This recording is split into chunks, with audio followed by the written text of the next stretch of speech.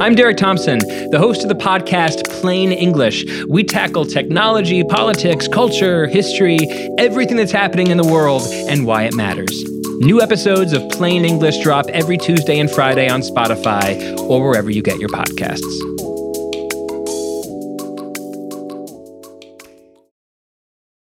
Allstate wants to remind fans that mayhem is everywhere. Like when your fantasy league meets up at your house. Everything's great until the hot plate gets too hot for the tablecloth. Now your kitchen's up in smoke.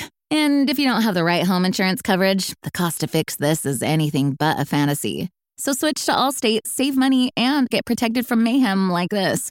Not available in every state based on coverage selected, subject to terms, conditions, and availability. Savings vary. This episode is brought to you by Hyundai.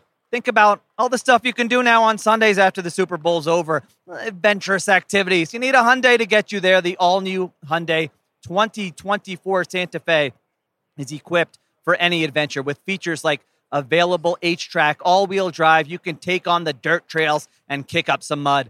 Or available dual wireless charging pads so no one gets stuck in the great outdoors. Learn more about the all-new Hyundai Santa Fe at HyundaiUSA.com.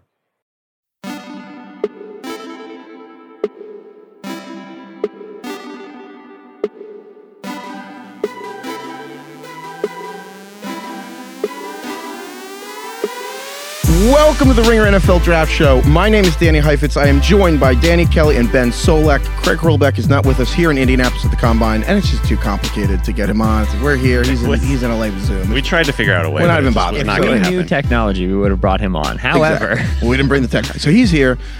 Well, sorry, he's not here. Three of us are here. It's the Combine.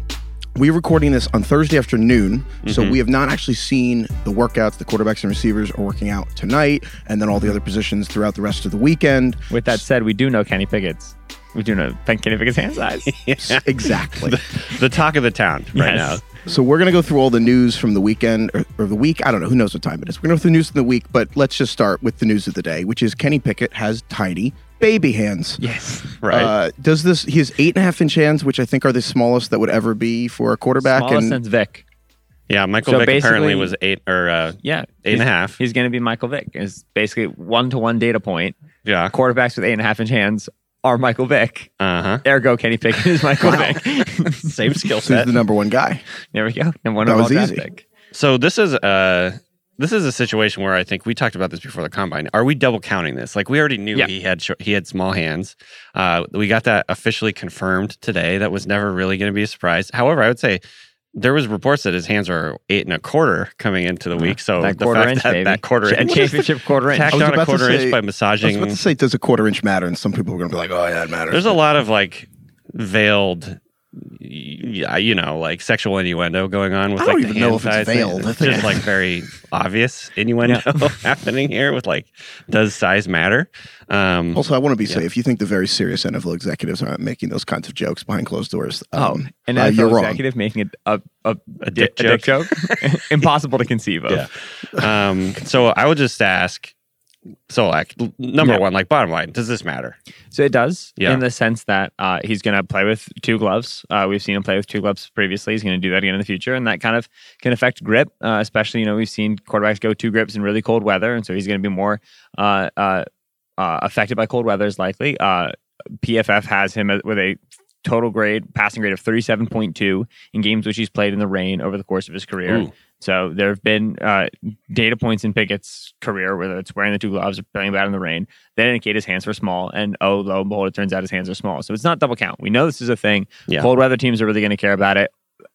Front offices that have old heads in their scouting department, whether it's the GM or the director of college personnel or whatever it is, are going to really be cognizant of that. Right. It's not a death knell. It's not a takes you off our board sort of a thing, but it is that we're going to flag that. We really better believe in a lot of the other stuff on this guy in order to like feel cool with risking him here in Green Bay or in Buffalo. They're obviously not taking quarterbacks, but you get my example. I think, if anything, it's stocked down because he was like, I'm double jointed. And then, I think his hand massage till it went up to 8.5. It's stocked down because you should have just owned it, man. You should have just measured it at the Senior Bowl and been like, you have to rip that Band-Aid off early and just like we did a whole extra 3, 4, 5 weeks, whatever the heck it is, of like, I wonder what Pickett's hand size is. And all you got was an extra quarter of an inch of all your massaging and stretching. Lame. Think you found one of them weird websites that sell like hand extending pills? I don't know if that's a thing. Yeah, that's like always on the ads on our. Has this happened to you though? The side. best thing about Kenny Pickett's hand size is it came out, and within 30 minutes, I have a text from my younger brother. Do you do pinky to finger, pinky to thumb, or how far? Like, Where's the base? Right. He wants to know how to measure his own hand size because now I've had multiple people ask me, okay, wait, how do I measure this? Because they want to know if their hands are bigger than Kenny Pickett's or not. Kenny Pickett is doing the world a favor because of hand size awareness is a thing now. Like people want to know how big their hands are. You know those Google charts that show how often something's been searched? How does the NFL measure hand size? Just have this weird spike. Wait, so we don't skip over the step, DK. Does it matter in terms of throwing the ball, or is it strictly in terms of like when holding they it, fumbling, like they hit you, and it's how often like your hand gets hit that you'll actually loose the ball and fumble? I think it's both. It's both. You know, it is about your ability to like spin it, throw it, like grip it with and grip it and rip it, as they say with velocity. We love that. If you can't hold on to the ball enough, like it matters. Like I really do think this matters. That the shades of gray, which is like the theme of our show here, is like the question is how much does it matter? Different teams are going to look at it differently, and I think a lot of teams will be some teams. I don't know about a lot of teams. Some teams will definitely say we're just not going to want to bet on an outlier because he is a historical outlier in terms of hand size at the quarterback position. Some teams will be willing to make that bet because they look at his tape and say, we don't really see it showing up a lot. He plays in Pittsburgh, which I guess is cold for part of the fall at least. Yeah. The thing is, it's cold in Pittsburgh, Mr. Right. Yeah, but Washington it's not. State. But all of his like road ACC games were in like Duke and Clemson. You know what I mean? Like I went and I looked through like his game logs. I was curious about it, and it's like November against Clemson, 76 degrees and sunny, and it's like I don't know, it's not a cold weather game. So I think there is just the betting on an outlier is. I think the bottom line here, some teams are not going to be willing to do that. Some teams are going to say the other stuff that that he has, the other traits that he has, the other skills that he has is enough for us to bet on him and look past this thing. But at the end of the day, this is an outlier, and so it does matter, I think. Yeah, I think it's funny because this is the most relatable thing about the entire draft process because everyone who's ever played sports or thrown a ball.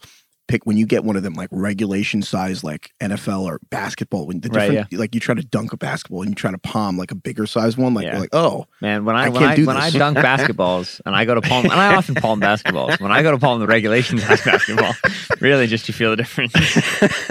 Yeah.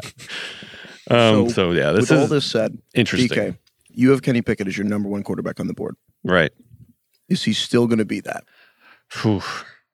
I'm having a lot of internal struggles with this because I think Malik Willis is sort of the other spectrum of it because his physical traits are so intriguing and so high level, and he is an outlier in the good way in terms of his athleticism and arm strength. But on the other side of the coin, there he's like more raw. You're gonna have to teach him how to. He just doesn't have as much experience playing in a pro style offense or whatever is what the NFL does nowadays. It's not necessarily pro style like the old days, but I think there's just a rawness there. So it's like balancing one thing versus the other. I would say I still believe that Pickett has the upside to be a starter in the league. I still think he has a pretty high floor and he's going to come in and be able to run an offense, but I don't think he has the highest ceiling. And so at the end of the day, I do think that Pickett will end up still being my QB1, but Willis has definitely closed the gap for me.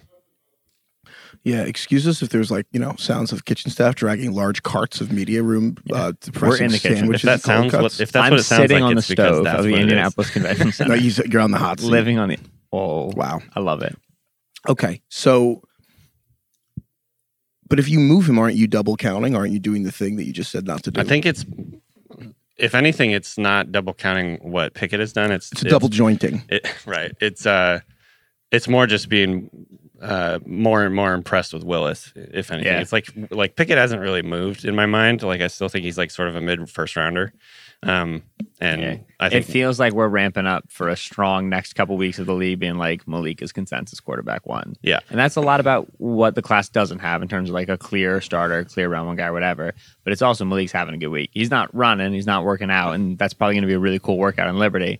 But you've seen reports now from multiple people of like, who's interviewing really freaking well. Malik Willis, baby. Okay, so it's the interviews because I think most people hear, he didn't work out, it's having a good week. Like, what the hell does that mean? This is, if you think about it in terms of like, I don't know, what's a good metaphor for us investing in something in our lives the way a team is going to invest in a quarterback with a first round pick. It's difficult to think of one. Huge investment, right? It's like, I don't know, like Buying a car. right? Buying a car, right? I want to like drive the vehicle before I buy it, right? This is the first time a lot of these coaches and general managers are meeting these people. Like, you have to understand, like meeting, like, hello, I'm Malik. Hello, I'm John, the general manager of the Seahawks, right? Yeah.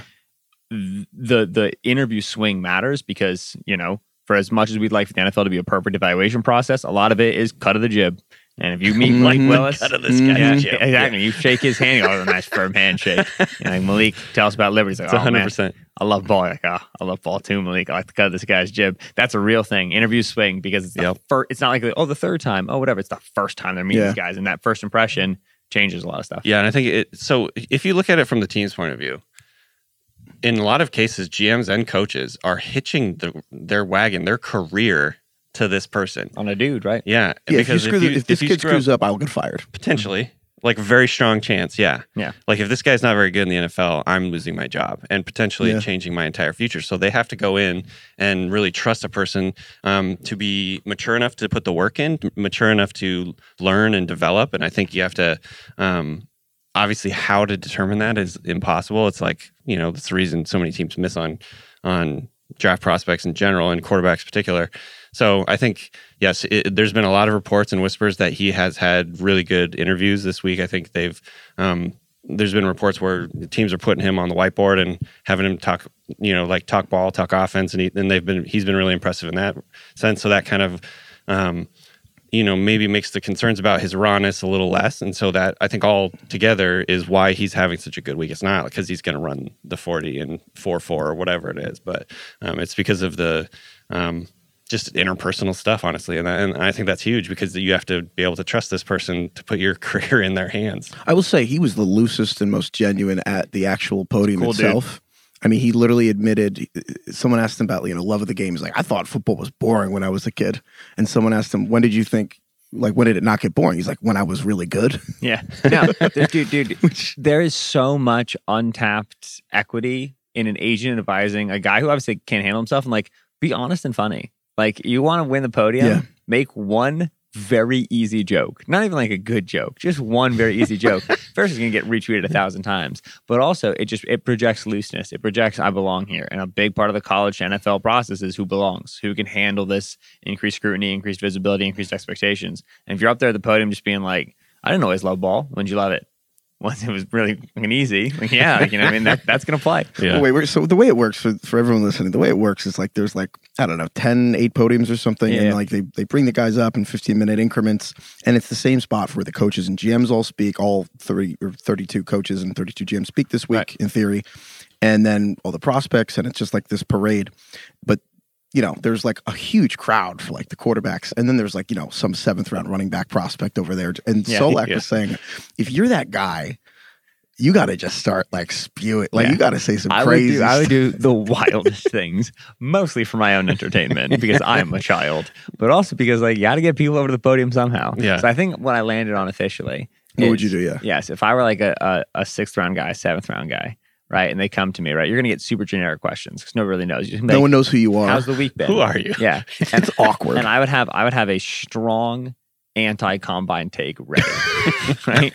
I would have a strong, like, how's your week been? Bullshit. Yeah, like, dude, this sucks. Like, I'd be like, I'm here because I got to be here, job interview, I get that, I'm doing my best, but like, and I would talk about like how long they're standing in the hospital, right? And Stephen Holder wrote a really good piece of The Athletic this week for those who have The Athletic about like, you know, 2 bags of chips for 6 hours in hotel waiting rooms, you know what I mean? Or in hospital waiting rooms, I should say. Like, you know, like it sucks. I'd be like, oh yeah, it's totally blows. And then I would get some more follow-up questions about that, right? Totally accumulate some more people. And then once I get more people, I would start singing the praises of the combine, right? Once I got 10 or 12 people there, I'd be like, the thing is, like, this is just the greatest event I've ever been in my entire life. And then try to bury the original lead with just a bunch of other people. That's a lot of thought. Oh, yeah. Wow. Like, I need something to do while I'm talking to you're waiting. Exactly. Guys well, waiting an hour because Kenny This Pickett's is late. my scheme. Agents, come talk to me. I'll get you guys set up. Yeah, that's why Kenny Pickett was an hour late to the podium. They had to massage his thumbs till they were recording. Yeah. Okay. So like, wait, hold on. Before we move on from Pickett, what's your like bottom line? Pickett, Willis? Are you still?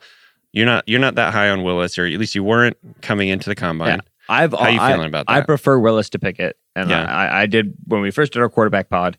I still do, And much like you said, if there's any quarterback takeaway this week, it's that Willis feels like he's rising. Talking to people who are Willis fans, like Stephen Ruiz, who works at the Ringer, but like other people in the field, NFL people who really like Willis, the ice is starting to thaw for me. I'm starting to get warm for the idea. Where really, it's the way I've started to talk about it is, if you're the Washington Commanders, and we're about to talk about quarterback movement for the rest of this podcast, you're the Washington Commanders. Ron Rivera is very clearly on the hot seat. I know this because there was a piece where there were sources saying that Washington has called every team about their quarterback in the league. Right. So they're kind of in a bit of a scary spot here. Poor Heine. What do you think the call was like with Ron Rivera calling the Chiefs about Patrick Mahomes?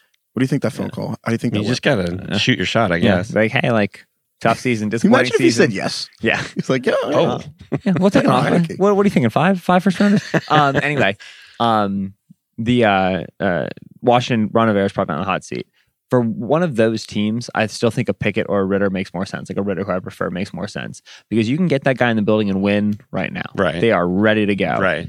When we're talking about the teams that are in the top 10 and really like aren't in that position, why not just gamble on a Willis, man? Like, just take the swing. It's like, if it's a 2% proposition. But this is fundamentally why teams screw up and why teams in the NFL are screwing up is because 8 to 10. 8 teams at most are thinking, not even long term, medium term, because they have job security. Right. And then you have half to 2/3 of the league are just thinking, well, I'm like toward the end of this tenure of this job I worked my whole life to get. And like I'm working out of desperation. And like, so they're thinking defensively and they're like, well, this has to work now. Instead of building something, they're just trying to maintain because, well, if it all goes to hell, whatever, I get fired, it's not my problem. And like, that's what it means when Kevin Clark every year is like, there are only 8 teams going for the Super Bowl. Actually trying to win. It's so weird the Bengals made it because the last 10 years, last 50 years of the NFL, it's teams that were actually building something. So I don't know. I just, you're not wrong. It's just crazy that how prevalent that is with these billion-dollar businesses that they're just like, just skin of their teeth, just trying to get by every day like everyone else. Right. And that's it. Is it I was talking with somebody about this idea this week, and basically the conclusion that we came to is a reminder that a general manager's first job is not to win games. Head coach's first job is not to win games. It's to be employed next year. Right. And your second job. So it's sell the bill of goods to the owner, keep your job, and then the second job, which hopefully is a little bit correlated, win some games. This is like the big picture. Sorry, one last note. And I think this is why the big picture, a lot of people will be for having job security long term, even if like the results aren't happening. Like, for instance, this was like why I think the Giants agonized over firing Joe Judge or not, is because continuity and having that long term process where they're building and they're not trying to like keep resetting and keep bringing in new ideas. And you got coaches in different cycles. Like, they wanted to have, like, basically what the Steelers have is the coach is not worried about getting fired, because if 1 or 2 things go wrong this year and they end up having a losing record or whatever, Tomlin knows he has that long-term tenure and the patience from the front office to do his plan and see it through. And so I think that's why there is an argument for not overreacting and firing a coach if he has a bad year or 2, but like, I don't think, like, Judge is probably a bad example because like there was not really any signs that he was doing the right stuff. But like, so Rick Spielman's a good example. Yeah, Spielman is one of the only GMs of the last 15 or so years to get to pick a first-round quarterback twice. Interesting. Right? He did Ponder, didn't work, and then he did Teddy. Now Teddy was the 32nd overall pick, so it's a little bit different. But you also have like in Buffalo, there was a little bit of a weird transition, but they had like EJ Manuel and then Josh Allen. It's very rare that you see a general manager get to pick 2 first-round quarterbacks during his tenure. Yep. The Bucs had that with Jason Light because he picked Jameis and then got to get Brady to fix his mess. It's different. It's different. I mean, because like Light obviously was really much on the hot seat that year. It's very different between picking a first-round quarterback and saying Tom Brady. You know what I mean? Like signing that free agent. You know, because you know what that guy is. And it's very rare that a GM gets to take 2 swings, 2 gambles, and that is probably wrong, right? Because the thing about a gamble, the thing about a roll of the dice is that it can fall wrong, even if it's the right process. It can fall wrong for any number of reasons. RG3, one time. Andrew Luck, one time. And then all of a sudden, you don't get the second opportunity. So I agree. And then even when it happens, the Bears just did that, where Ryan Pace somehow stayed on long enough to draft Justin Fields and then stays on for 1 year and then gets canned anyway. And now a new coach 2 examples. That's stats from before that draft. But yes, now there's 2 examples. Spielman and Pace.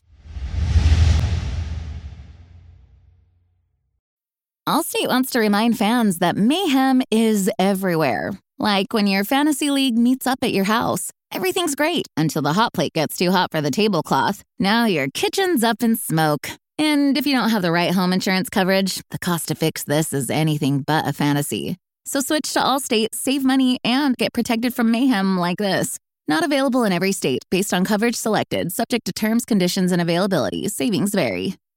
This episode is brought to you by Hyundai. Think about all the stuff you can do now on Sundays after the Super Bowl's over. Adventurous activities. You need a Hyundai to get you there. The all-new Hyundai 2024 Santa Fe is equipped for any adventure with features like available H-Track, all-wheel drive. You can take on the dirt trails and kick up some mud. Or available dual wireless charging pads so no one gets stuck in the great outdoors. Learn more about the all-new Hyundai Santa Fe at HyundaiUSA.com. Good segue to something that we did want to talk about here is Steve Keim and Cliff Kingsbury both got extended this week through the 2027 season. So like long-term extensions. Obviously, there are question marks around both of these guys, honestly. And Keim was one of the few GMs, I believe, who's had a chance to draft 2 quarterbacks in the first round. Yes. Obviously, the Rosen thing didn't work. Rosen, that's like such a cheating one, though, because it was like, well, we have the first overall pick. Oh, whoops. Can I give you my take on the Cardinals situation right now? So just the prologue for everyone who doesn't know, there's just a lot going on with the Cardinals right now where Kyler Murray, there was a report from Chris Mortensen at ESPN that, I want to read it exactly because I want to get it right. He said, he tweeted this, but he said, quote, the odd vibe between the Arizona Cardinals and Kyler Murray. All 85 years of Chris Mortensen saying vibe. All right. The odd vibe, I can't get that out of my head. The odd vibe between the Arizona Cardinals and Kyler Murray is indeed alarming. Murray is described as self-centered, immature, and finger pointer per sources. Murray is frustrated with franchise and was embarrassed by playoff loss to the Rams and thinks he's been framed as the scapegoat. I have a question for you, Solak. Very important. I'm going to just read this again. And I'm going to read it again and say this. Does this not sound, just remove the Cardinals, remove Kyler Murray, does this not sound like a tweet about Ben Simmons and the Philadelphia 76ers when I read, just self-centered, immature, finger pointer, frustrated with franchise, embarrassed by playoff loss, framed as, he feels he's been framed as scapegoat. Is that not a Simmons 76ers tweet? It's very, very Ben Simmons 76ers tweet, which is funny because I think that a very real thing that doesn't get covered enough is that front office executives and old head coaches, which like Cliff isn't even an old head coach, but just like establishment sports guys, don't know. We're in the kitchen. It's just, we have I just don't think they know how to deal with gamers. I don't think they know how to deal with guys. You mean like video gamers, not like football, like love games, like literally video game guys. I think that they're used to their players loving ball and being like, they're probably working out 4 hours a day in the offseason. Really, they're only working out like an hour a day in the offseason. But those 3 hours difference, you can't see what they're doing. And now they've got guys like Kyler and Ben who are just like streaming all the time. On Twitch. And there's like, why aren't you sleeping or lifting? Or at the very least, like, go party. Like, I get that. You know what I mean? They don't get like gaming. No, and that's the truth. So I very much think that like that self-centeredness and like that sort of a thing. I do think that there's a little bit of that link to the visual dissonance of watching a guy game and watching a guy stream and going, I don't get this. I think that's a good point. I also, Kyler's kind of an very profoundly understand this because I don't know anything about like gaming. Right. Honestly, does Kyler Twitch a lot? I don't know how that works. Okay, so Twitch isn't a verb. I mean, it is a verb, but not made it a verb on Twitch. Yes, he streams on Twitch. Okay, twitching is not a verb, huh? Yeah, okay. I mean, twitching is a verb. It's just not. It means what Twitch actually means. It doesn't mean what it means. No, I get you. I follow. But yeah, he does, and like Simmons does, and I'm sorry, God, I'm really such funny. an old. Yeah, but okay. I think that's a part of it. But you're right. You're very right. It's very like I didn't think about it until you said it, but it rings very true. It is a Simmonsy sort of a vibe there. So I think so this happened, and then just this week, Larry Fitzgerald Sr. Called Kyler Murray spoiled and needs to be humbled. And I mean, Larry Fitzgerald's father said that. So again, spoiled, needs to be humbled. And again, his father's a sports writer, and not Larry Fitzgerald said that, but wonder where that he got. He's an informed man. So then the follow up, then Kyler Murray, through his agent, kind of puts out this giant weird Instagram or tweet like graphic. There's no way of knowing what that was. That was like basically said, pay me my money for my contract extension with a lot of words around. It was basically like Kyler's worked very hard to brought this franchise Kyler from really 3 wants to wins win to the 11. Super Bowl. Yeah, it was like if he did. It was like pay me in very polite terms, and then yada yada yada. Steve Keim gets the GM of the Cardinals gets asked about this. Cliff Kingsbury gets asked about this. They sidestep, and then Keim and Kingsbury both get extended right after they speak at the podium to kind of dodge the questions, the timing, obviously, and like so. With all that said, they have this weird thing where there's so much prologue here, but Kingsbury's agent is Eric Burkhart, who is also Kyler's agent. Like, I will say that again, the head coach and the quarterback, they don't have the same agency. They have the same person. And let's remember why Cliff got the job is because they thought he could build an offense for Kyler. You know who told him that Cliff could build an offense for Kyler? Eric Burkhart. So this is my take. Can I give you now my Kyler take? Yes. The Cardinals are Ozark. This is not a spoiler, but the first scene of Ozark is basically Jason Bateman launders money. Yeah. And the first scene is this drug lord shows up and it's like, you stole money from me, shoots Jason Bateman's boss, and then points a gun at Jason Bateman's head. And he's like looking at some poster and he's like, more coastline than California. And he's like, what? He's like, the Ozarks, more coastline than California. And so he's like, what if I launder your money through there? Wow. Then I can make you more money than you were making before. And he's like, okay. And the whole show is he now has to go to the Ozarks and make enough money to like justify that lie. Yeah. And like, that's the Cardinals. Steve Keim traded up for Josh Rosen, and it was a disaster, and he's going to get fired. And he's like, Kyler Murray. Mm-hmm. And they're like, what? How's that going to work? He's like, Cliff Kingsbury. That'll be great. And now they just are stuck with this. I very much agree they're stuck with it.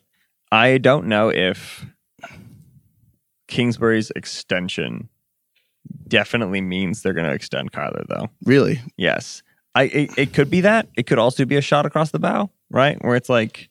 Wasn't the timing kind of weird? Like, didn't they announce the extensions of Kingsbury and Keim like right after Kyler released that statement? I mean, a couple days after, and it was after Combine, so couldn't get questions about it. Like funny, right? I don't know. But my thing is, when a key member of the nucleus that led to your playoff berth says, "I'd like to be paid," and then you go pay the other members of the nucleus, yeah, I don't think you're telling the one who asked to be paid, yeah.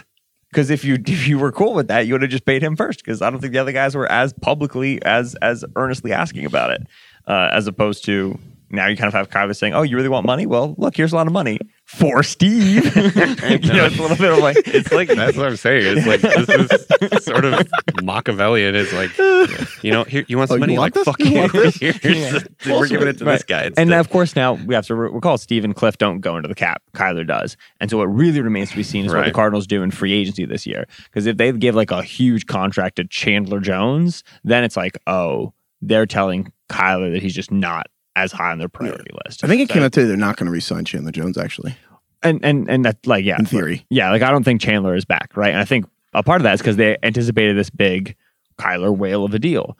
But if Kyler's like, I want it a year early, and I want it to be this, and that, and if they want to play hardball with that, then all of a sudden I think they're going to, like, call up Hassan Reddick again and be like, you want to come back for $10 million per? And, like, start to make some big deals to show to Kyler, like, hey, we will pay you in time.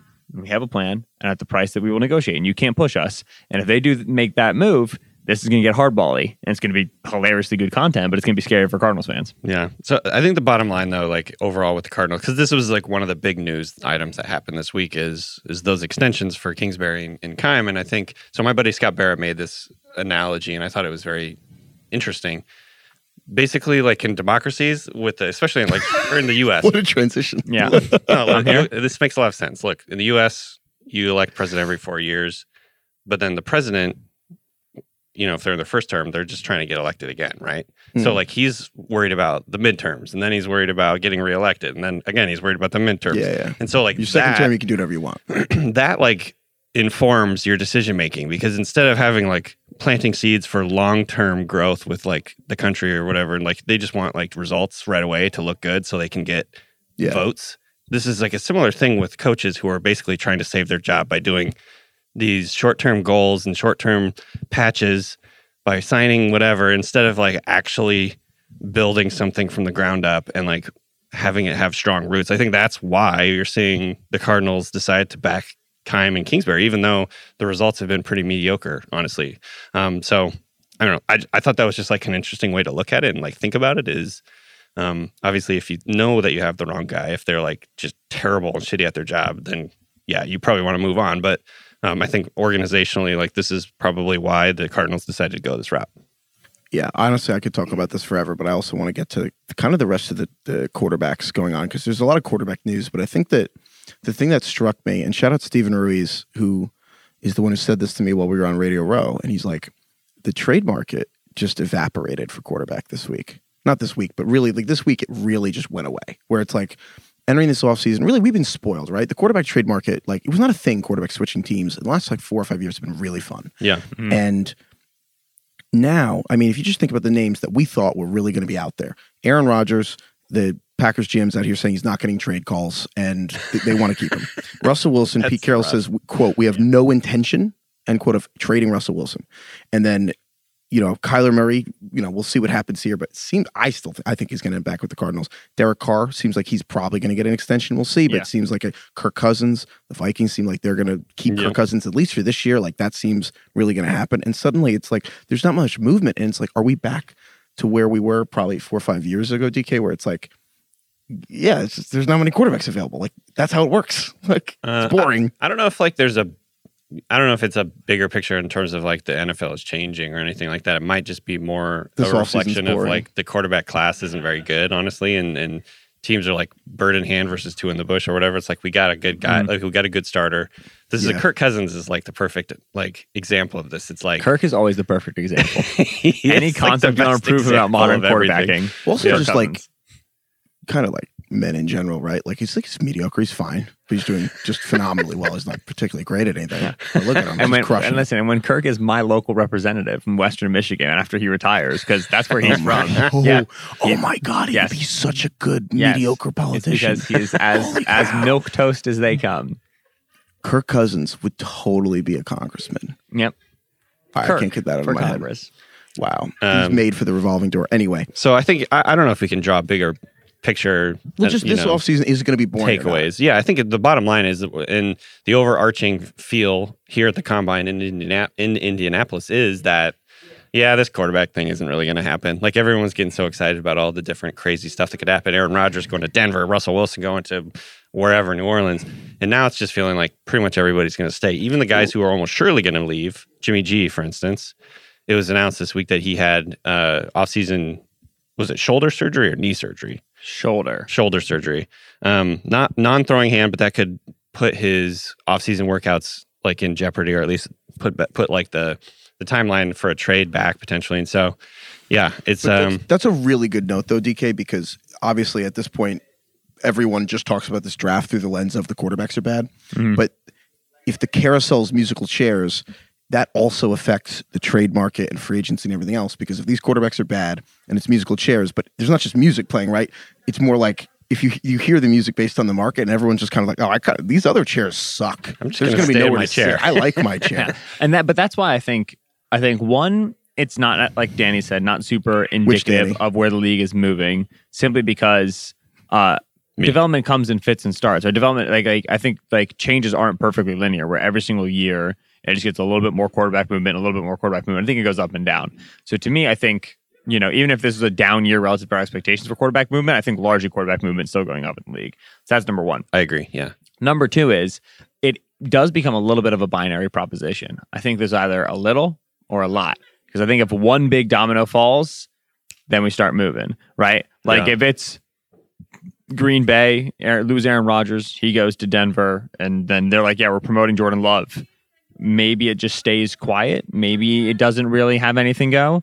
But I would be surprised if that deal happens and the price of it is defined, and then teams don't start calling Seattle and go, okay. Right. They sent 3 firsts and Jerry Jeudy and, Bradley Chubb. We'll send this, and this. And it kind of sets a market for that year. And so I do think there is a flashpoint effect where if there is one move, there will be a second move, and there will be a third move, and the dominoes will fall. Yeah. You sounded super smart, and then midway through, that very nice lady who gave me cookies before started talking to her employees, and I got distracted. They deserve to be part of the show. They've been part of the convention. They've been part of the Combine. They deserve to be part of the show. The Combine. Yeah. Man, what do you think of the Combine? Okay, so I want to ask you about what quarterbacks still will be traded, because my rough list of teams that still need quarterbacks, I'm going to take the Saints off this on the assumption that they're going to bring back Jameis, but basically the quarterbacks who might get traded, it's like Jimmy G, who just got knee surgery, Matt Ryan, maybe, the shoulder, unlikely. I think. Oh yeah, sorry. And then Jared Goff, who maybe, and it's like of those 3 guys, and then there's these teams that kind of need quarterbacks. There's the Colts, the Steelers, the Commanders. That gets me every weird time. to say. The Washington Commanders, the Carolina Panthers, and the Broncos. And I'm curious, of those, if you had to make one trade for one of those guys, if you're one of those teams, pick the team, pick the quarterback, what's the trade you would want to see? It makes the most sense. Solak first. What do I want to see? Yeah. Want to see none of this. Close my eyes. Yeah. I think Jimmy can work for the Commanders. I think that offense is a little bit more vertical than is ideal for Jimmy, but Jimmy does have the blind confidence to him where he's willing to make like outbreaking throws, even if he doesn't have the best arm for it, he can. I think that he would be good for Terry in terms of the precision accuracy leading to yards after the catch. I think he'd be good for Curtis Samuel in terms of the precision accuracy leading to yards after the catch. They can and often wanted to be this past year an under center play action team, which makes sense for Jimmy. And I also think that that defense was a lot worse than expectation this past season, but that was especially early on, and they really settled in down the backstretch, assuming they're an above average defense, which they have the personnel such that they should be. If Samuel is healthy, Terry, and then plus one weapon free agency or draft. Plus Gibson. Yeah.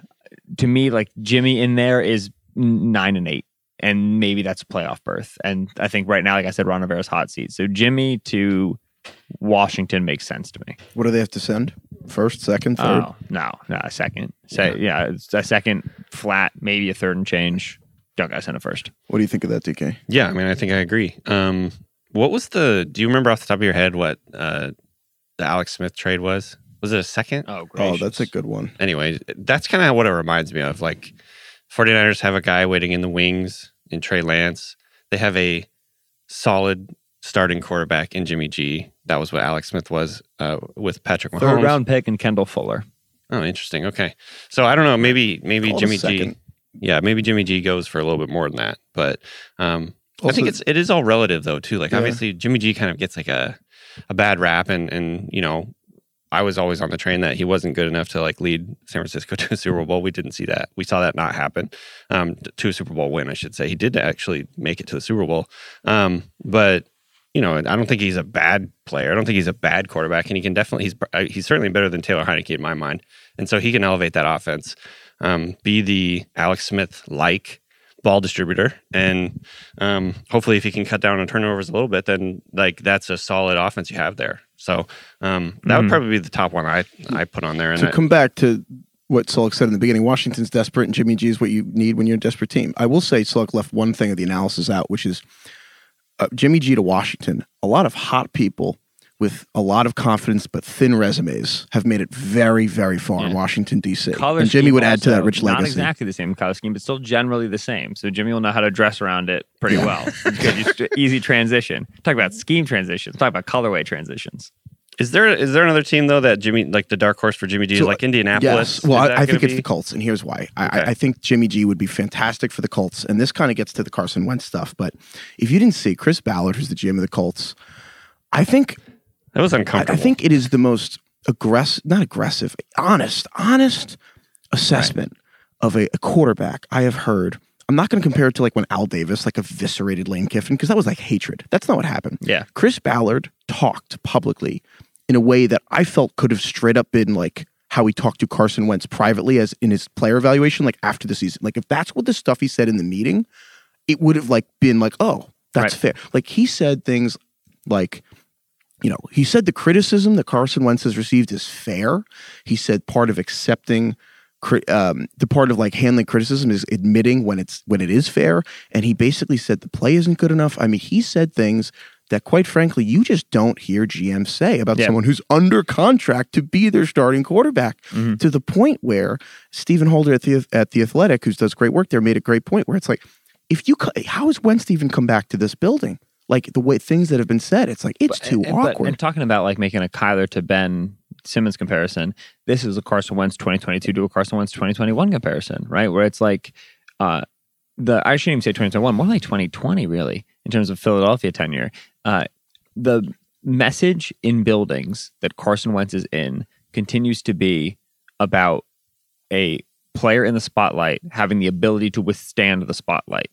So it's in the two teams he's played for, that's ended up being the message in the 11th hour as he seems to be out the door, has been, if you're going to play this quarterback position, Ballard said it's the most scrutinized position in sports. If you're going to play quarterback, you could be 6'5" with a rocket and a jetpack, man. Like you have to be able to withstand the spotlight, especially when things go poorly. And so it just seems like the experience the Colts had with Ballard. Dan Orlovsky had a tweet where he said, seems like Wentz is out the door and it's 80% off the field. Yes. 20% It's on his the field. leadership ability or whatever. It is the leadership, and I have to completely agree. I apologize to cut you off. I don't even like leadership ability because I think that confidence that gives people like how well does he rah in the huddle, right? Yeah. And it kind of becomes this bucket term that catches a lot of stuff, right? It's just a self-esteem. It's just what matters to you, what doesn't, what can you filter and what can you filter out. Like, we're all in the media, like we write things. Like, I write a piece I think is cool, and then I just refresh Twitter. Like, please, like, let people like this. You know what I mean? Yeah, exactly. Like, it is hard to be a public facing person if you don't have a way to feel good about yourself that is independent of what people are saying about you. I could not agree more. And it comes exactly back to what you were saying about GMs and coaches not understanding the kids who are streaming on Twitch and not understanding video game kids, because what it really is about is like, publicly, all these athletes are tweeting things and being like, oh yeah, like I don't care what the haters say. I don't care. In reality, what's up? Matt Bowen is here. Yeah. How you doing? Matt Bowen is watching this is actually a podcast right now. You want to come on our pod right now for 1 second? I run back. I got to meet someone that's they still in the big ballroom. Yeah. Do you think it's one thing? Do you think it's weird that like a lot of these 22-year-old kids are coming in and like checking themselves on Instagram and have produced videos, and like, is it just strange? No, it's at the high school level too, where I coach. Because you're a high school coach. Sure, that's one of the biggest things at the high school level now is posting your workouts. You know, having a videographer make a hype film for you. Sure, it's everywhere. Yeah. How do you deal with that as a high school coach? What do you tell kids to care about? What I tell them to care about, I don't mind our players posting workout videos, showing their speed training, stuff like that. I have no problem with that. But when I played in high school, they didn't even have that stuff. Yeah. So you just got to, as a coach, you have to adapt to it. It's weird. Right. It's worth noting that Matt Bowen's high school team, by the way, very good and very successful. Incredible. It should be mentioned at this time. We've had some good teams. We've had some really good football teams, some state championship teams trying to get back there. Damn. Went to state semis this year and did not. We lost a really tough football game. We'll have a chance to get back. We'll have a lot of kids. Look at Matt. Thank you so much. It's unbelievable. Coming in hot. Again, Matt. Yeah, good to see you, Thanks man. a lot. Thank you, Matt. We'll catch up later. Matt is the man. Also, for those who don't know, Matt Bowen is not just a high school coach. He's also literally a former NFL safety who now does ESPN analysis for NFL Matchup, and you can see that on ESPN. So shout out Matt for joining us. That was sweet. But no, I think it's really true, though, and there's a generational divide happening. But I do think there's another part of this to connect with Kyler and Carson Wentz, which is there's a thing you don't hear necessarily when they have their post-game comments, and it's boilerplate. You don't think about it. But you don't necessarily hear, this loss is on me. You don't necessarily hear them saying, Carson Wentz, when he makes a mistake. You don't necessarily hear him being like, wow, I lost that game. Like, it's my, you know what I mean? It's like part of leadership is when you win, it's a we, and when you lose, it's an I. Like, you know what I mean? Right. I think he would say that in Philly. I want to give him that moment where there are definitely times I can remember where he says, I got to play better. It's on me. The thing is that like that refrain has an expiration date. Yeah. Right? The sixth time you say it, it's like, hey, do you suck? Like, you know what I mean? Like, it's like, right? It's like, all right, if the loss is always on you and you always have to be better, are you good enough for this?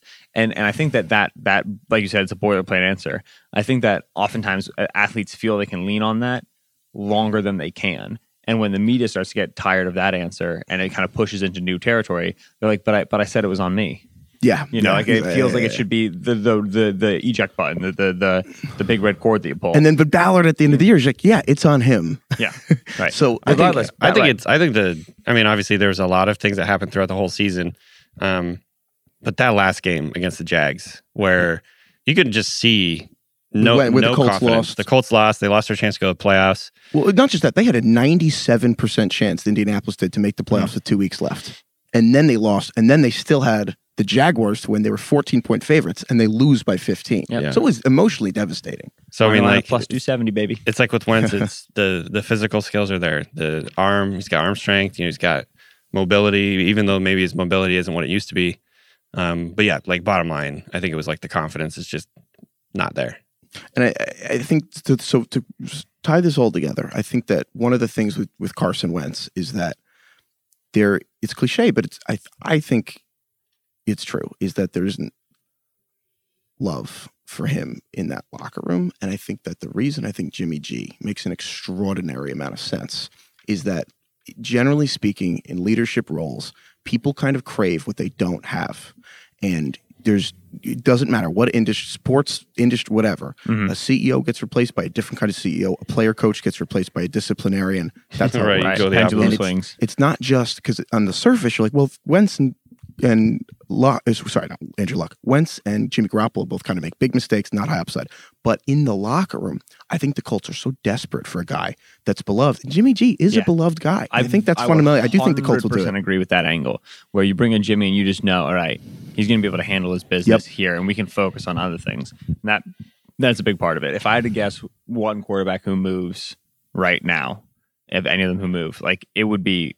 I would make Wentz I'm more confident he moves than Jimmy. Yeah. And it's because it just seems like the Colts are like, we can't really run this back. If he were like bad and the reason we lost games, but it was okay, we could justify it, they would, kind of maybe because of the money, because of the bad quarterback class, but they don't feel like they can, seemingly because of the off-field stuff, because of the locker room shut, because of how he is handling himself. So I think Wentz is almost guaranteed to move. And in that way, I think Jimmy makes so much sense as the other guy who's really likely to move and also is the salve they need in the locker room. Who's going to be the team that trades for him, if any? Wentz? Yeah.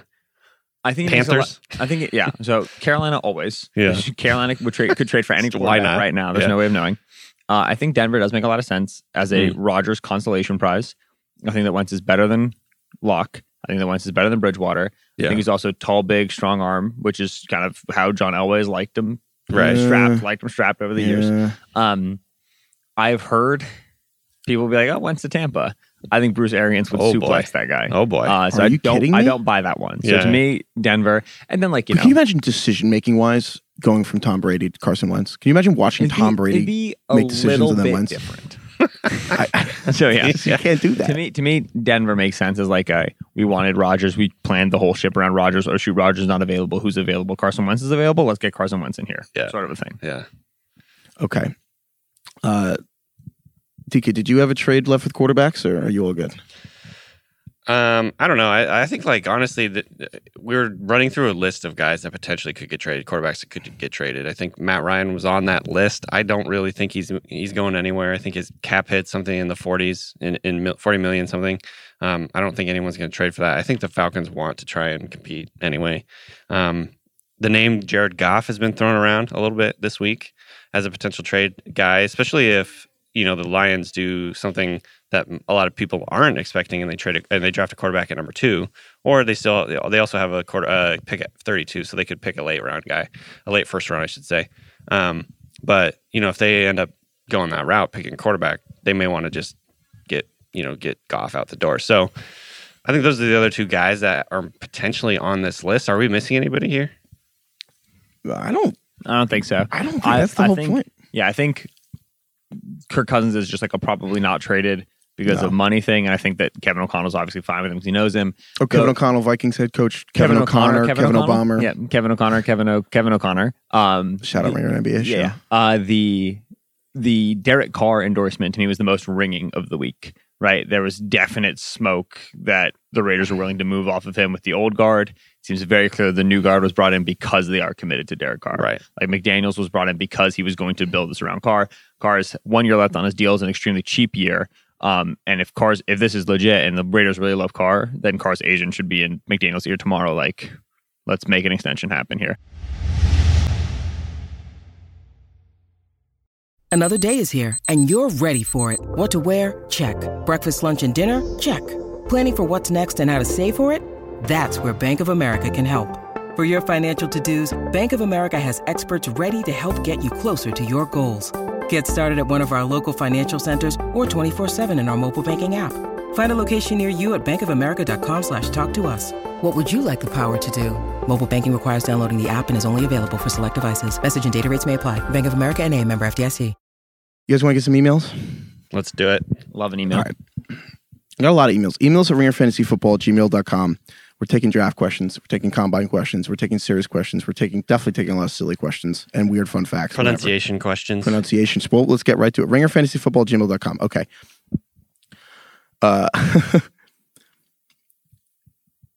Josh emailed us. Josh. Because we had the joke where the combine should be called the combine. Yeah, they ran a poll on this on Twitter. My combine pronunciation did not go over well. So Shocking. Josh says that also applies to something you may not have heard of, which is consider the combine in farming is used to harvest wheat, corn, soybeans, stuff like that. Once upon a time, harvesting was essentially 2 steps. It was reaping, which is you cut the plant stalk, and then threshing, which is you remove the grain from the stalk. And then one day someone combined reapers and threshers into one machine, and they called it a combine. And he's like, Josh says, I don't know how many people even know what a combine is, but I grew up on a farm, and when I learned about the reason why the combine is called a combine, it blew my mind. That's amazing. What's really frustrating is somebody made a thresher reaper combination machine and then call it like the threeper or the thresher, right? Like that's just even more hardcore than thresher and reaper. And they were like, "Oh, I combined them." That's the most important word in this sentence. So let's get on the pitch. The bottom line is, look, Craig is correct.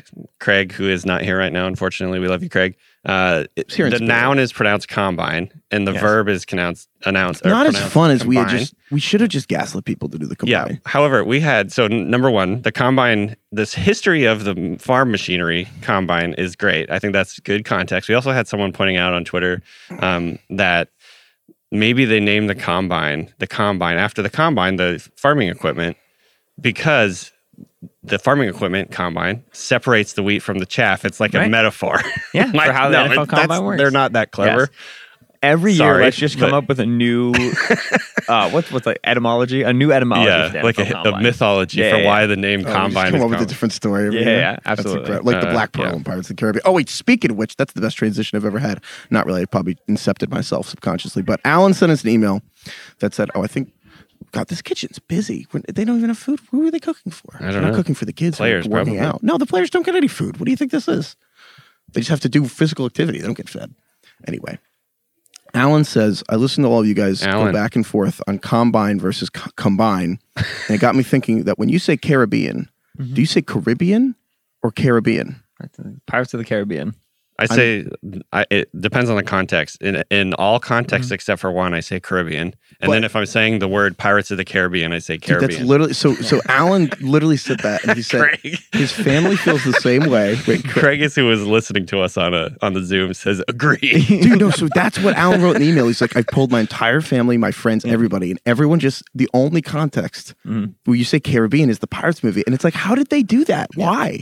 How did they get us? The name of the combine. Do you it is. All right, so do you pronounce either the same way that you pronounce neither? I say either and neither. Yeah, so you're good.